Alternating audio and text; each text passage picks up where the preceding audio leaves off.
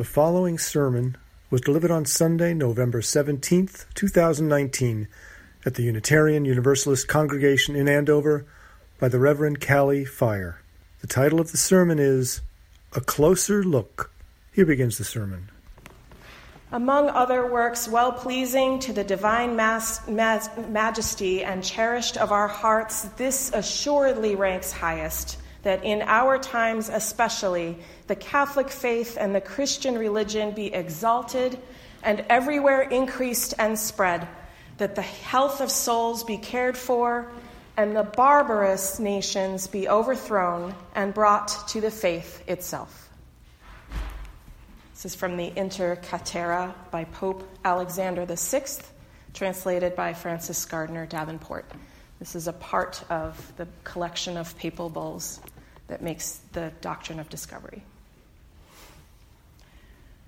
Europe, at the beginning of the 1490s, was balanced on the edge of change. It was now 150 years or so recovered from the horrors of the Black Death, which by some estimates claimed close to 1/3 of the population, and the redistribution of wealth across a smaller but still rebounding number magnified the atmosphere of growth and expansion. The printing press was still new, but was profoundly changing the literacy of the public. Throughout most of Europe, the Catholic religion was the church, except for a few pockets in control of the Muslim Moors and the Ottomans, as well as scattered communities which were part of the Jewish diaspora. But challenge was rising.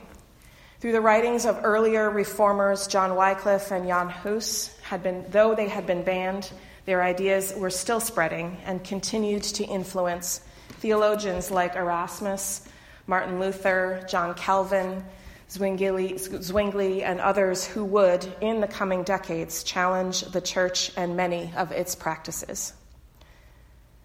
Catholic monarchs Ferdinand and Isabella of Spain had recreated the Inquisition in 1478 after a couple hundred years of hiatus.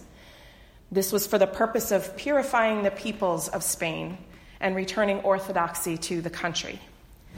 By 1492, this task was almost complete, with the overthrowing of Granada in January from the Muslim Moors and the later expulsion in the spring of Jews from all of Spain.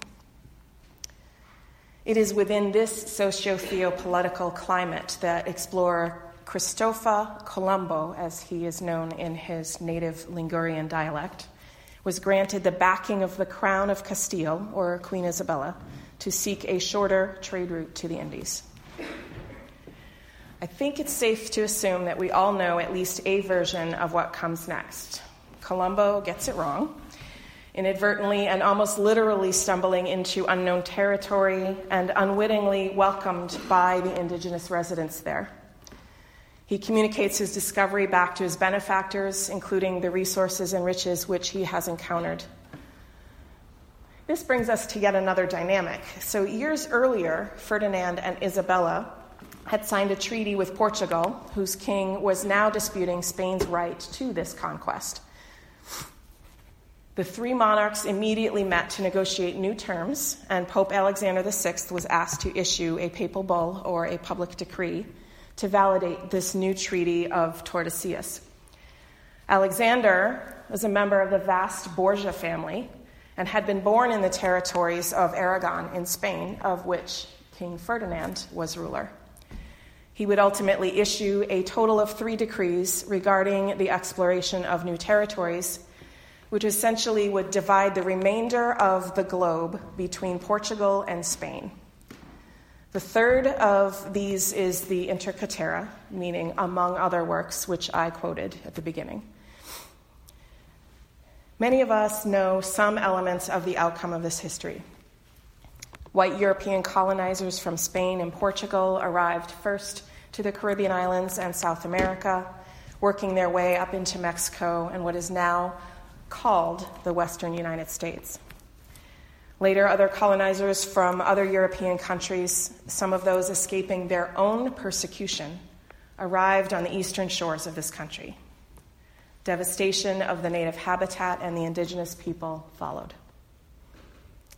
Most of us know the large-scale decimation from smallpox carried by settlers, against which the native people had no immunity. We have some sense of the outcome of skirmishes, battles, and wars fought with Native Americans. By now, we are aware of the removal and relocation of Native tribes to reservations across the country. Attorney Walter R. Echo Hawk writes, in 1881, Indian land holdings in the United States had plummeted to 156 million acres. By 1934, only about 50 million acres remained, an area the size of Idaho and Washington. As a result of the General Allotment Act of 1887 during World War II, the government took 500,000 more acres for military use. Over 100 tribes, bands, and rancheras relinquished their lands under various acts of Congress during the termination eras of 1950s. By 1955, the indigenous land base had shrunk to just 2.3% of its original size. So earlier declarations from Pope Nicholas V, including the Deum Diversas and the Romanus Pontifex, have also contributed to the doctrine framework.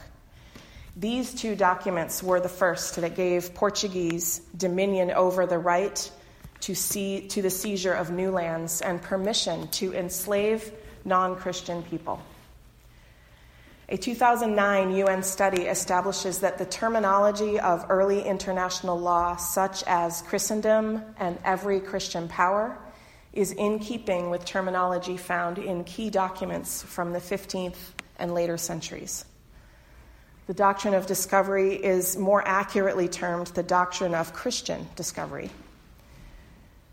Now we know so much of this. The World Council of Churches, the Episcopal Church, and other Protestant denominations have disassociated from the doctrine of discovery as Christian faiths.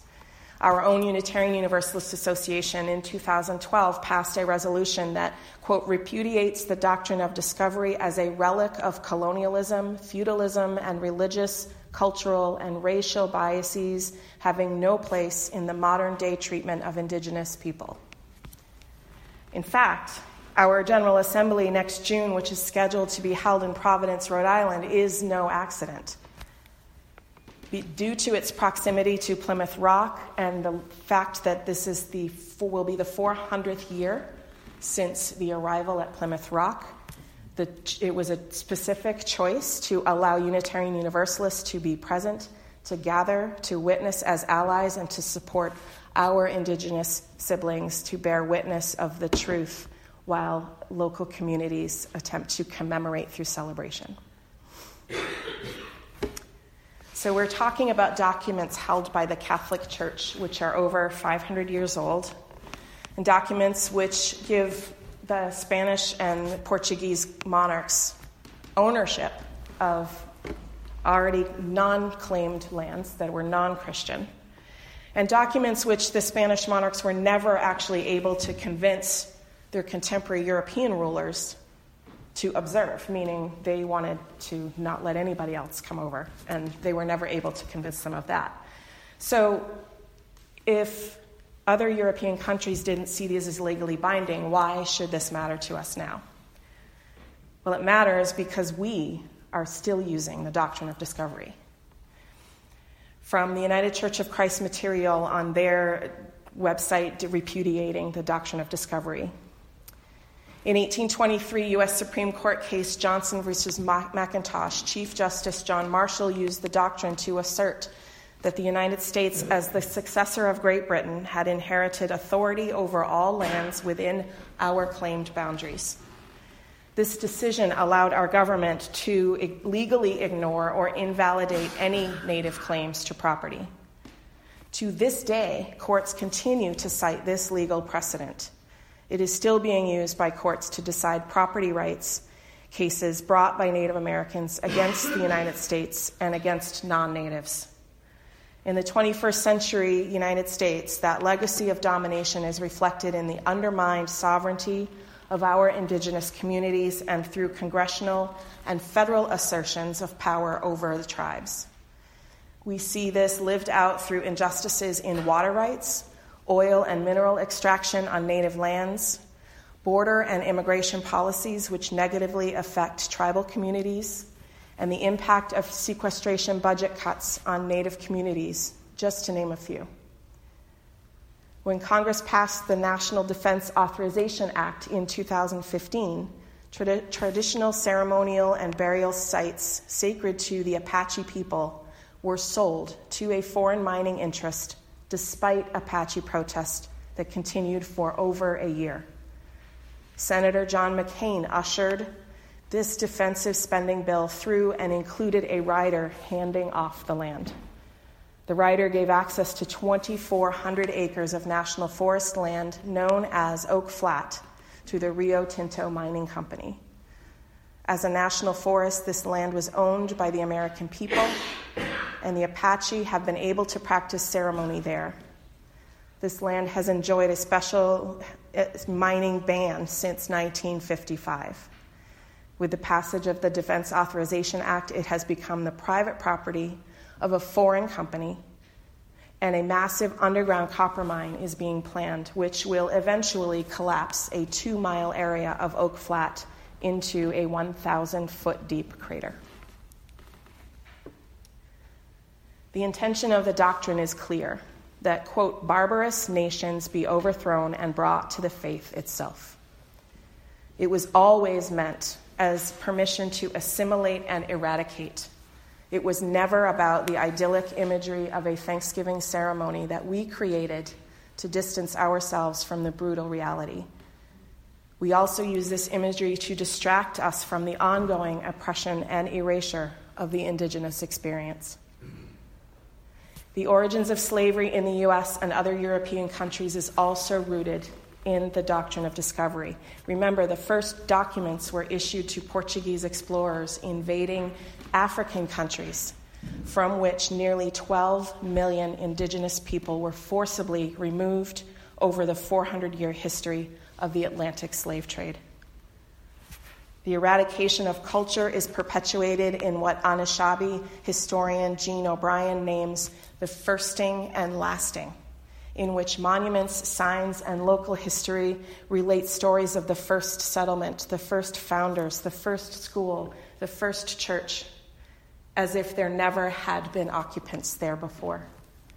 And the same time marking the last natives or the last tribes, the last of the Mohicans, Ishi, the last Indian, the end of the trail. The continuing use of Native American caricatures and epithets in the naming of landmarks, communities, and sports teams.